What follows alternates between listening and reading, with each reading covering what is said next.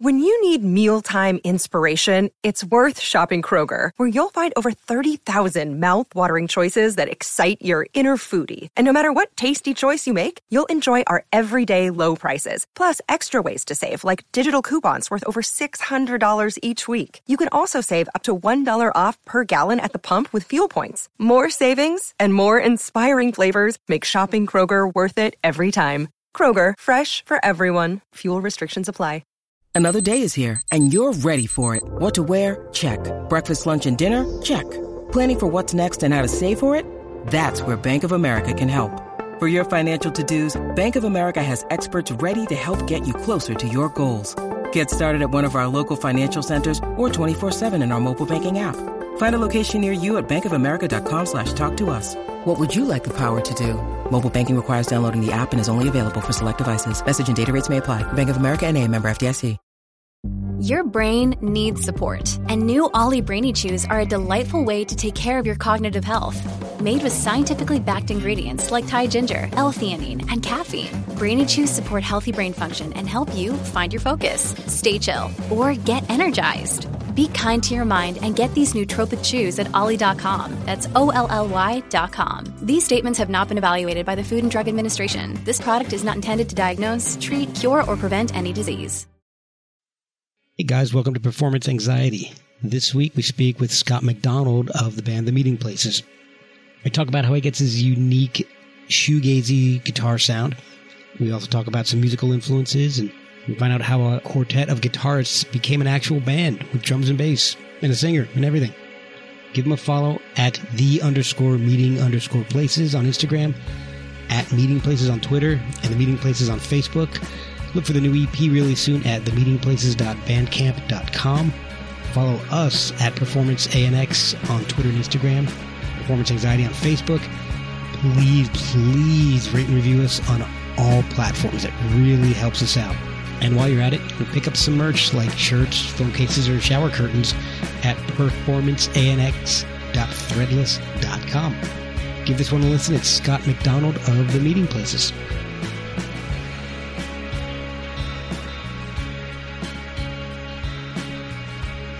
Hey, this is Scott McDonald. You're listening to the Performance Anxiety Podcast with Mark Shea, and I'm... Oh, wait, I messed up. I already said I'm Scott. This is Scott McDonald from The Meeting Places, and you're listening to the Performance Anxiety Podcast with Mark Shea. Ta-da!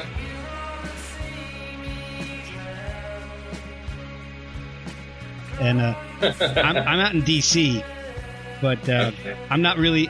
I love the Nationals. Wizards are all right. I like the Caps. I've never been a Redskins fan.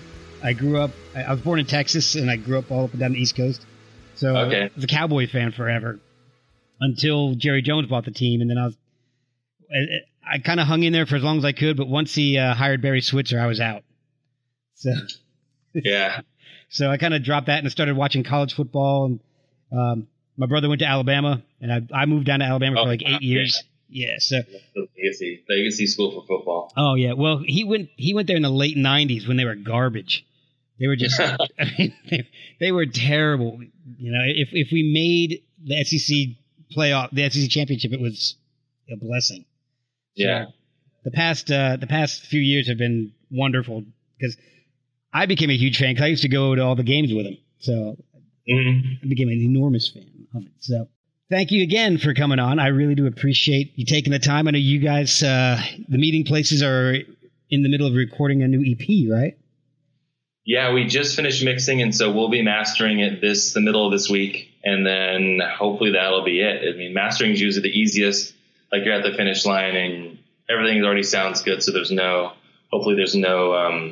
else that needs to be done. But it all sounds really, really good, so it should be wrapped up this week, and then from there, we'll just have to decide on when we're actually going to be releasing it. And then there's possibility of having a label do some vinyl and sort of getting, I mean, we have an idea of what we want to do and how we sort of want to push it out there. I mean, just a simple way is like, you know, maybe having it on Bandcamp and then just pushing it out through the normal channels. And like we all have friends who are in bands or work in like know people from different publications from over the years, but I don't know. We'll see what happens. Yeah, just don't use Pledge Music. Yeah, we're just putting it out there and just hoping people really like it. It's been a long time since we've released something, so we're totally excited. Yeah, that's one of the things I wanted to ask you about. Your first album came out in 2003. Find yourself along the way.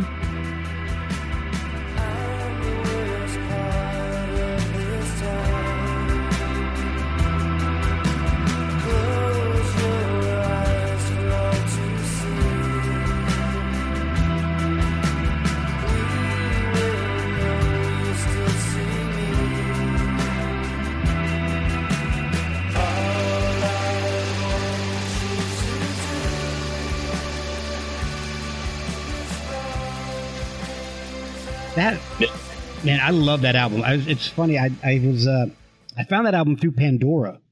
Oh, that's funny. That happens we get that quite a bit. Like people find out about us through, we're just attached to some sort of channel on like a streaming station. Yeah. One of my favorite bands of all time is The Verve. Oh yeah. And we're all huge Verve fans. Oh, so I put The Verve in as a channel on Pandora, and you guys came up, a Shoreline Dream came up, The Shore came up, a whole bunch of other bands, and I was like, these guys are really good. So I picked up the album, and I loved it because it's just got this shoegazy quality that you just didn't hear much anymore.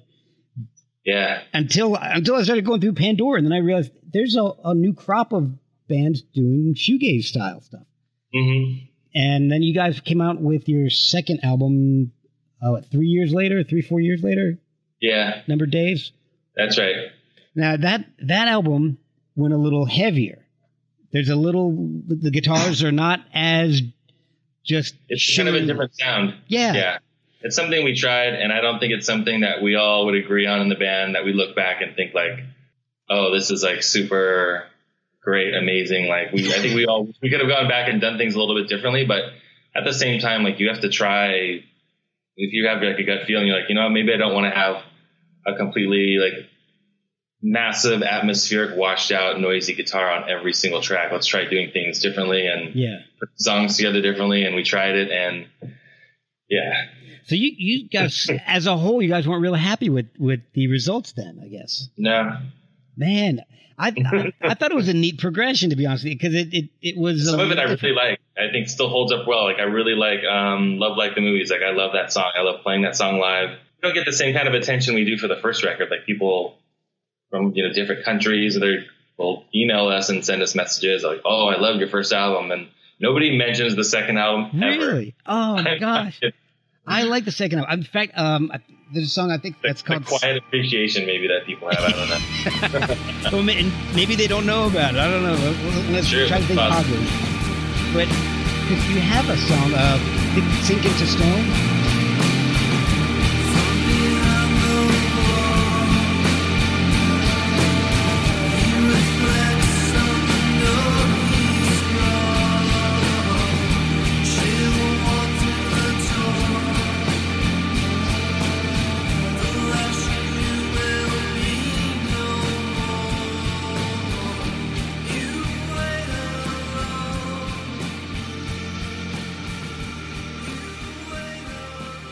Oh yeah, that's a really, really heavy one. We actually play that one live still. Like in the last year, we played a few shows, and that always manages to be on our set list. That is a great song. I hear so much My Bloody Valentine in that song, and they're one of my favorite bands. So same here. Hearing that influence, I love it. The chord phrasings, everything is just so reminiscent. So obviously, My Bloody Valentine is an influence.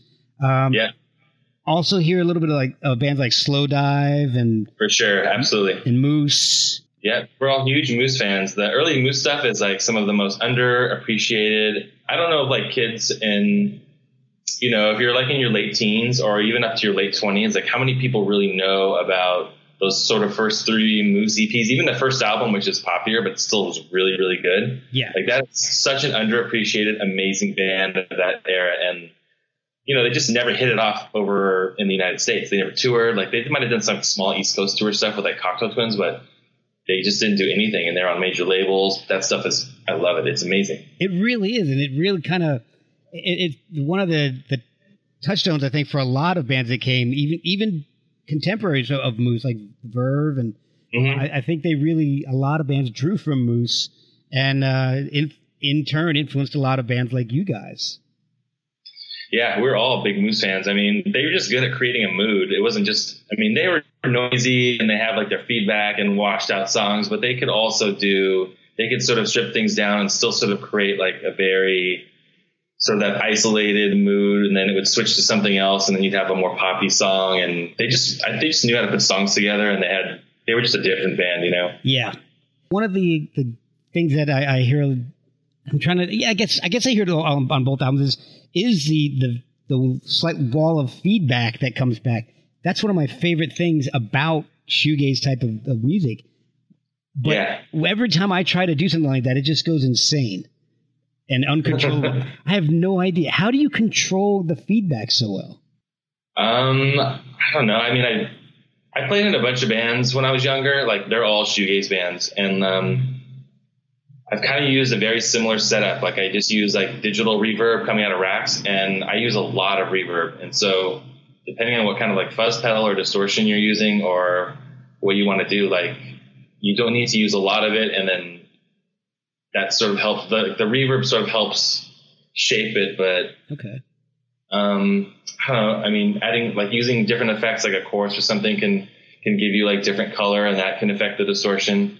So it's just kind of been like years messing around with stuff like as simple as like a Boss distortion, which I used all the time when I was like a teenager, playing in my first band, or like a Big Muff. And then now I've been using a Roger Mayer, what's it called? It's called a Mongoose. It's like an old purple. It's like a very heavy dark fuzz, almost like a metal pedal, but not metal. It's just very heavy, but the distortion sounds separated. It's not like where you click on a Big Muff or a Rat and it's just like whoosh, and it's like an instant wash, and you might not be able to control it as well depending on like your guitar and your pickups. Okay. So it's just those Roger Mayer pedals. It's really easy to control your feedback if you're trying to do that. You can just sort of adjust it with the volume knob, and then it's not like instantly in your face, kind of like when you're listening to a Jesus and Mary Chain track. Yeah, that's just kind of always been our sound with the Meeting Places. We're just this really big atmospheric wall of sound. Well, and I noticed with the progression from the first album to the second, the vocals also seem to come up a little bit in the mix. Is that something that continues on to the EP? I don't think it'll be like way out in front. It'll be somewhere. It'll be like a nice balance. Like we want the whole song to sound really, really big and massive, where you can sort of hear everything, but it's not like where things are just really separated. Okay. If you're listening to like a band that has really good separation, but also can kind of have a big sound, like if you're listening to that first Interpol record. Yeah. So it's a great record that has like a really, really good overall sound, but it's very separated, but it also still has this cohesive, and vocals are kind of on the top, but they just have a big sound. All right. So I want to go back a little bit to the beginning of the band. Sure. Now you guys formed in 2001, and it's you. So you're Scott McDonald. You're on the guitar. Yeah. There's also Chase Harris, who's on guitar, Dean Yoshihara, who's on guitar, and Arthur Chan, who's on guitar. You're all four guitarists to start off with, right? That's kind of how we all met. Like, we were all guitar players. And then Dean is the only one who could play drums. Like, Dean can play drums and play guitar. So Dean's our drummer. And then, like, Arthur can play a bunch of instruments. So Arthur played bass. And then, Chase is a singer, songwriter. Like, he's our vocalist. So he already had a lot of stuff put together. And I already sort of had like a sound of what I wanted to do, or what I was we just tried it out. I'm like, I have sort of the sound that I've been using, and it would work good if we tried to mix it in with more of like these songs where we can have it like, not totally clean, but just trying something out, because I don't think they'd ever really played or been in a band with anything like that. So we just kind of stuck with it and liked it, and we're getting good responses. And that was just kind of our sound going forward. Everyone, when we're in the studio or we're working on stuff, like I get comments and like feedback all the time. Like, oh, we should try this or this. And then we try it, or we do stuff in the studio. It could be, we could have stuff already laid down, and then Arthur will come in with something for guitar that he'll have some sort of idea, or Chase. So everyone always has that input. So it's a good thing to have. Yeah. And if everyone is familiar with the guitar, then they can actually speak intelligently to it, and not just try to get some vague notion across, I guess. Right. So how did you guys actually meet up? and start the band? Well, I've known Arthur since high school, and then so Arthur and I have kind of always been on the same page with music, and he and I got into like shoegaze and sort of like later high school, and like the band you're talking about, like Slowdive and My Bloody Valentine and Verve and like Lush, just all that stuff that was coming over from England, and even some of the stateside stuff like the Slumberland Records bands, like Lilies, and then like Yo La Tengo, just all kinds of great stuff that's going on. And then so Arthur had a former girlfriend who was roommates with Chase's wife, and so they ended up meeting at some point, right? So he was like, "Oh, you should meet my boyfriend." Like I don't know about these bands you're talking about, but I think my boyfriend really likes that stuff. Like it sounds familiar. So, and they're like, "No, nobody really listens to that stuff around here." Because like we all kind of grew up and were living in the South Bay at that time, which is like Redondo Beach, Hermosa, Manhattan, just sort of like the beach cities of LA County. Okay. It's true. Like I grew up and like no one's listening to that kind of stuff. It was like very, very hard to find people like that. And so they met and they're like, "Oh yeah, I totally listen to this band. Oh, you like Slowdive? Oh, me too. Yeah." Like I saw them at the Roxy, blah, blah, blah this year. And so they totally hit it off. And then Arthur's like, "Oh, well, I have my friend Scott and he's played in these bands and he's not doing anything now. So maybe we should all get together and play." And, Chase and Dean went to University of Arizona together. And so they knew each other and they played a little bit in a band, I believe. I don't remember the name of it, but so it all just kind of worked out. Like, "Oh, I know this person who does this. We'll be another, like a lead guitar player. Oh, I know this drummer." And so perfect. And hopefully it doesn't suck when we get together. And all your musical tastes kind of meshed really well. So that helps out, man. So we were all on the same page, and then we started playing, and it just hit it off. It clicked really, really easily. It was like a very fast progression putting together songs because Chase already had stuff, and we just built the sound around it. And then within like the first year, we were playing shows, and then had some labels. We sent out like demos, and then labels came back to us. So it was really fun. Was music something that you had studied, or was it just a hobby? No, it was a hobby. Like, I was just really, really into a lot of shoegaze bands. And then I found out about like the first band I played in, actually both the first and second band I both played in. Like I found out about them because I was fans of them, and I would end up writing them because this is like pre-internet. So this is like, and so I would write them, and then I'd correspond. I'd go to their shows, and then I ended up joining these bands. Oh, wow. That's crazy. That's awesome.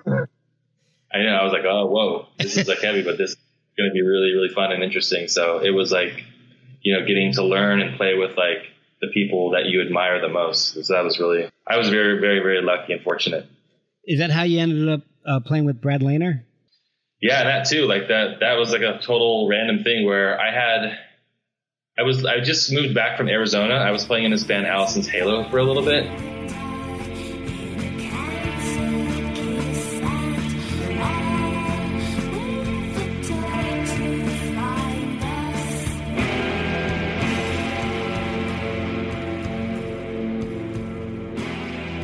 And they have some stuff on like Independent Project Records.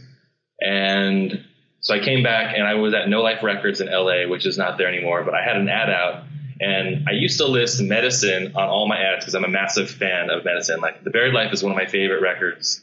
Oh. And I just think they're incredible. I think he's a genius. So he answered the ad, but I didn't list Medicine. He's like, "Hey, I saw your ad. Like, this is Brad. Like, well, I want to go. You should come make some noise. And I've got this new project and da-da-da." Oh, wow. He's like, "I saw you didn't list Medicine on your ad. Like, why?" And I'm like, "I promise you I'm a huge fan of yours." Like, but like no one responds to me when I list like Medicine or stuff that's, I don't know, maybe too noisy or uncomfortable for people. Yeah. Or I was listening more like 4AD creation bands and. Oh yeah. But it worked out. That was like, that was very scary at first. It took a little practice to be like, "Oh, I'm working. I get to be in a band with another one of my heroes," and that was really fun.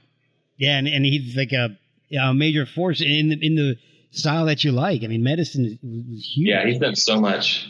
Major Gravity, I love Major Gravity. So you guys put your first album out in 2003, and then 2006 was the second one that nobody likes. So then you guys haven't put anything out since then, and now you're working on an EP. Is this like a My Bloody Valentine inspired hiatus? Like Nope. No? No. So after the second record came out, we had got an opportunity to go play a couple shows in Taiwan. And at that point, I was kind of like really burnt out. And so I left the band for a while, and they weren't really playing. And then they started kind of picked it up and started playing again. And then I don't think they were really, I think they were just playing shows. There was no recorded material, no new material. And then I'm trying to think when this happened. So like the last song we actually recorded that was new it's on our Bandcamp, and it's kind of a demo still. It's called Millions.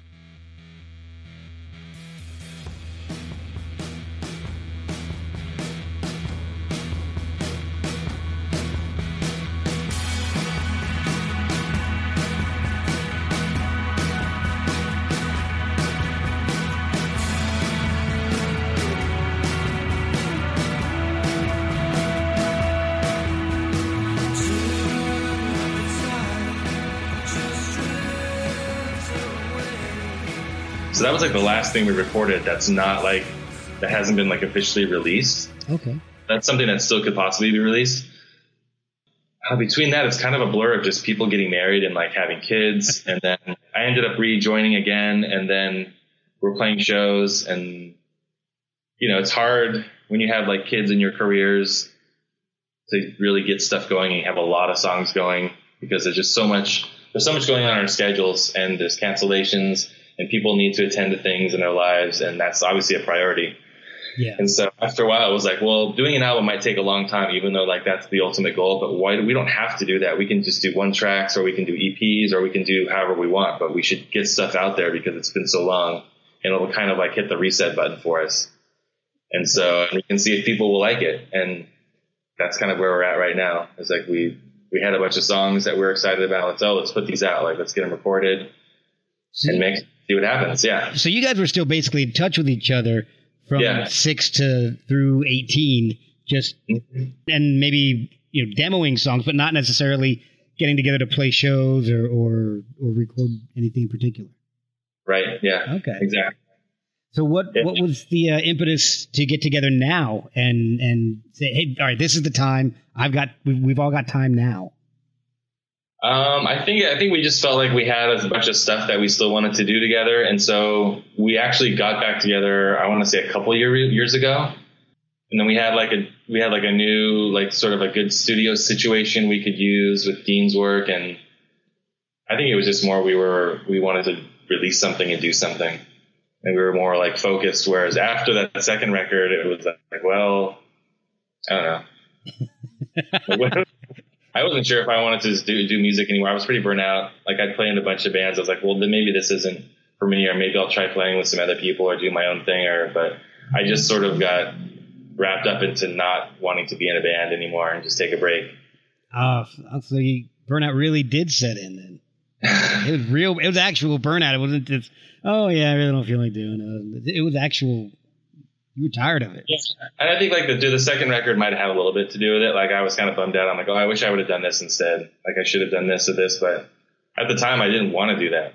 I knew what I really wanted to do. I've never been like hesitant as far as what I want to do musically or what I want to bring to the table. So it's just, a learning experience, I guess. Would you guys think about redoing any of this stuff that you really liked on nowadays? No. No, I think you just leave it as it is. Okay. And then a couple of those songs we play live all the time because we really like them. Like you said, like we play Love Like the Movies, and then we play Sink Into Stone. Well, those are my two favorites off the album. There was one that I'm trying to think of the other one that we used to play quite a bit. I forget. I know you've got on that second album, like you said, there were some departures. Like you have some keyboards and some female background vocals on it, like on Until It's Gone, and so is that something that's just done and over with? That was an experiment, or is it you're going to be more of additional musicians and on the EP? EP, there's no additional musicians. It's really I would say it's pretty straightforward. It sounds like what we sound like live. It's closer to the first record. It's just sort of a more evolved version of us. I just think it's a better version of the first record. Oh, wow. It's really massive. If you like that sort of, it just sounds like what we sound like, just sort of capturing that sort of chaos when we play live or we're rehearsing. It's just this, it's like really atmospheric, and there's a ton of reverb, and then we hit pedals and it gets noisy, and there's vocal melodies, and there's like big, sort of the soaring lead, and it's just basically what we do. We didn't really overthink anything. I mean, we're not opposed to bringing in or, trying piano or any sort of overdubs like that, like we did with Number of Days. But for this, I think we just knew what we wanted to do and get it done quickly without really, really rushing it. But we always think about those things. Like those things always come up in conversations. Yeah. Yeah. How long is the EP going to be? 5, 6 songs? Like four songs. Oh, awesome. Good. A good true EP. Yeah.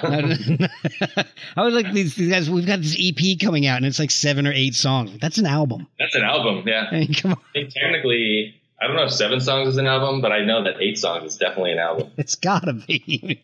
Yeah. I don't care if it's a different version of a song. It's an album. Just say it's an album. I'd like to go more into the gear. Has the gear that you've used over the years changed a whole lot? I know I was speaking with Kelly Scott from Failure recently. And cool. Yeah. Oh, yeah. I'm a huge Failure fan. And Ken and Greg from the band, the guitarist and bassist, recently got rid of a lot of their gear because the company that they were using did a whole bunch of updates, and they can put their sounds into a board or something. Instead of having all these different racks and stuff, they would actually be able to do it all in one unit. So they got rid of a bunch of their stuff, and they were able to expand their sound and all. Has your gear changed a whole lot recently, or actually throughout the years, with the advent of emulators and things like that? No, as far as like the live stuff, like the sounds we record, like me personally, I've used sort of the same sort of digital reverb rack like since day one. Like I've used an Alesis Quadriverb forever. I love that. I've got one of those. And so like the first band I played in, my buddy Jerry, he had all these crazy, just amazing programs. And he was like, I want you to use something like this and this for these songs. And so he sort of like gave me the tutorial and was like, this is what you need, to play in this band, and this will give you more reverb. And it was like at that time there were reverb pedals, but they were all very, very weak, and there was no richness or really good decay. They would all feed back really quickly. Like they were just pointless to me.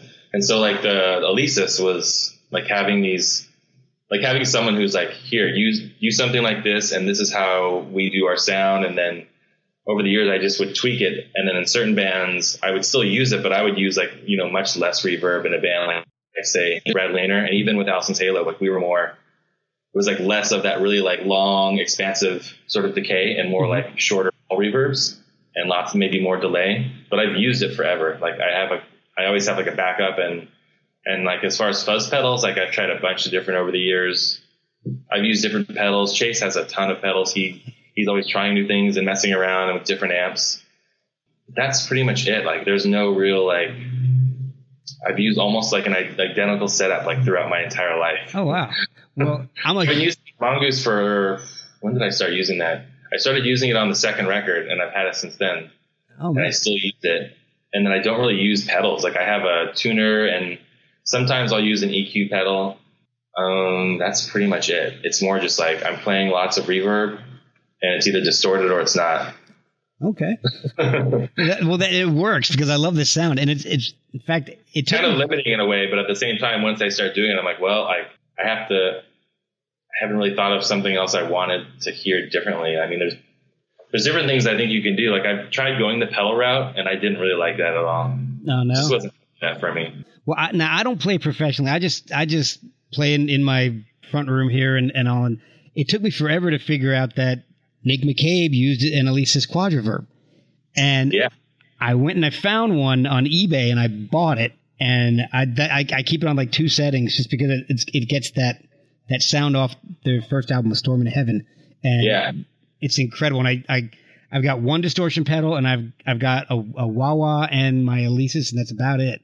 Mm-hmm. So I have my Proco Rat, and that gets my nasty distortion in if I want to just go straight distortion. But the only people who end up getting to hear it are my kids and my wife. So,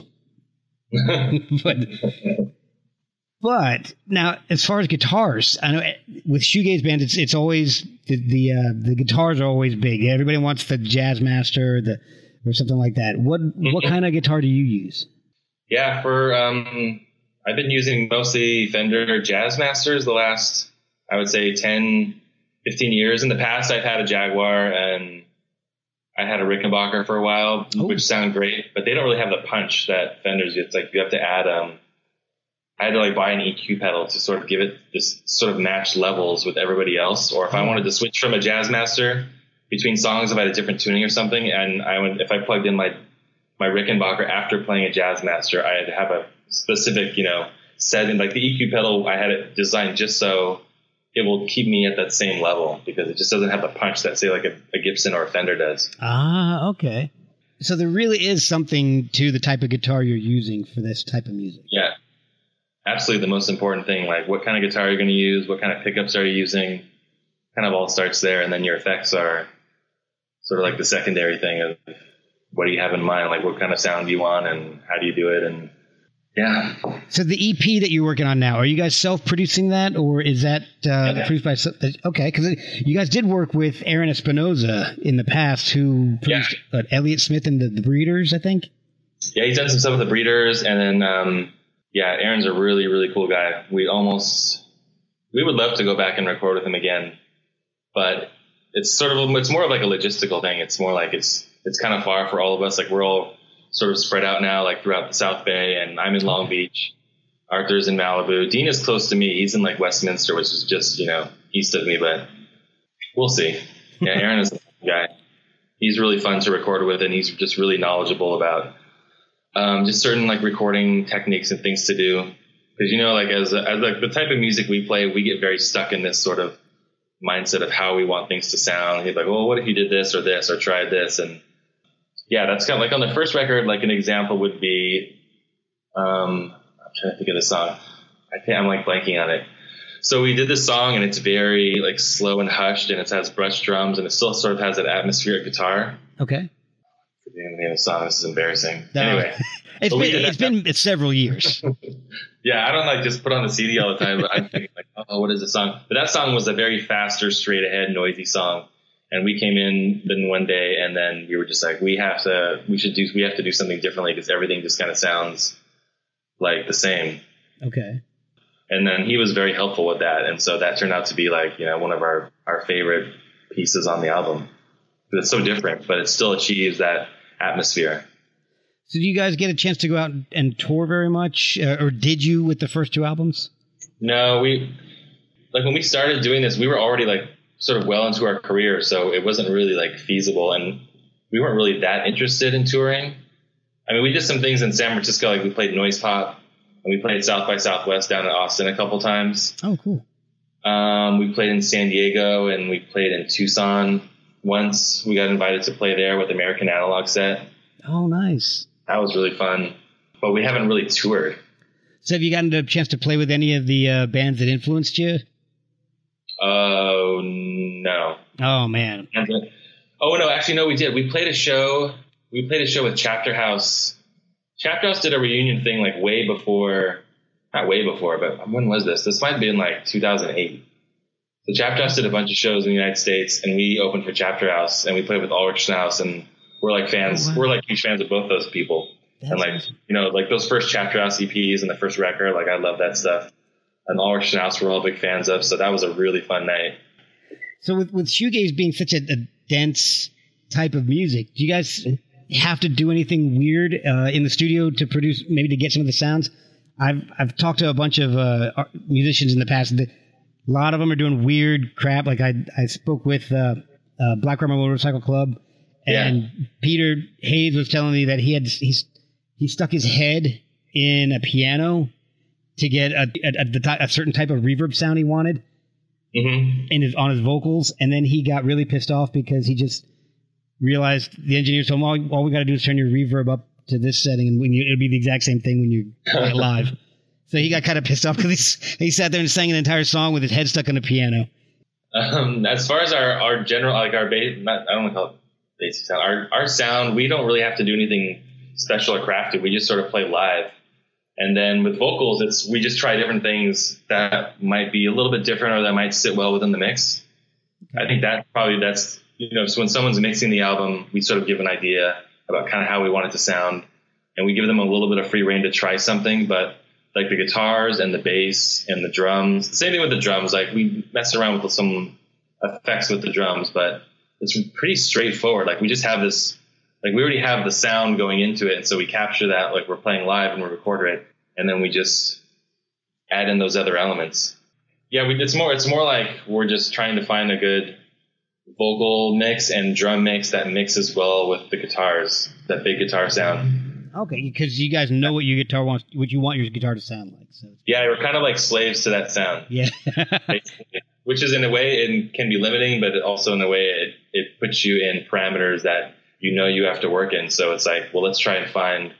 We know it's going to sound like this most of the song, so let's try and find a sound or some sort of idea that might work differently. It kind of forces you to work in a smaller box. Yeah, it actually, I think it probably makes you a little more creative. Because it makes you more focused, yeah. Yeah, because you're setting limits. You can't be creative if you don't have limits.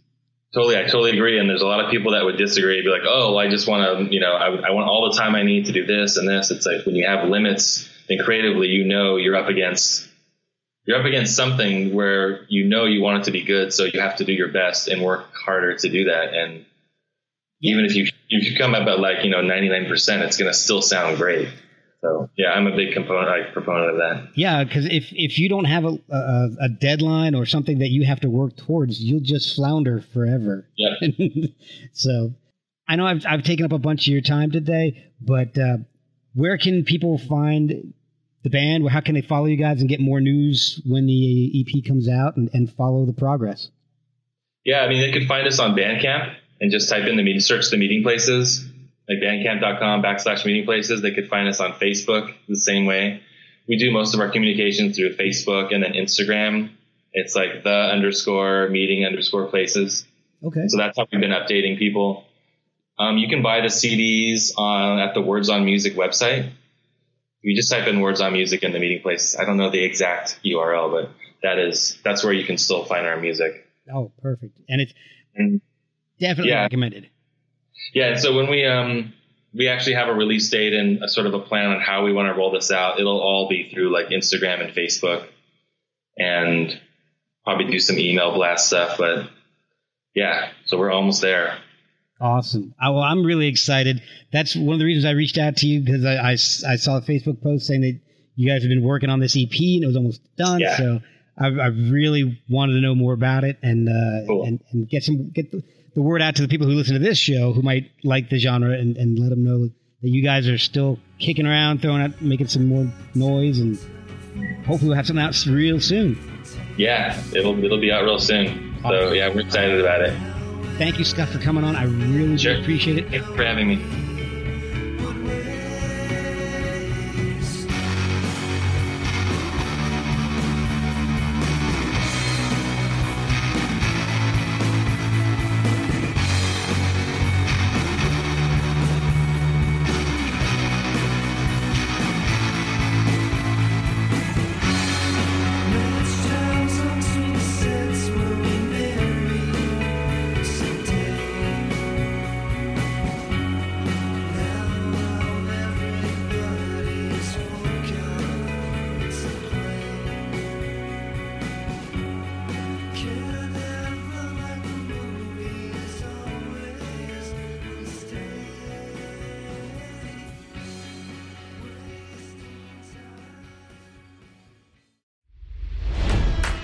It's NFL draft season, and that means it's time to start thinking about fantasy football. FantasyPoints.com features industry-leading experts and prognosticators using proprietary hand-charted data to help you score more fantasy points. FantasyPoints.com is the place to go for whatever kind of fantasy football you play. Whether you play fantasy football, daily fantasy sports, or do a little bit of everything, Fantasy Points has the meticulously researched content to guide you to victory. And why wait for the fall? Fantasy Points also covers the new spring football league, the UFL. Join the guru, John Hansen, Scott Barrett, Joe Dolan, and other massive names in the fantasy football universe with an exclusive offer. Use code Pantheon for 15% off any Fantasy Points package, including the all-in package, with access to every article, tool, and data nugget that Fantasy Points has to offer. That's fantasypoints.com and code Pantheon for 15% off at Fantasy Points. Fantasypoints.com, code Pantheon. Score more fantasy points.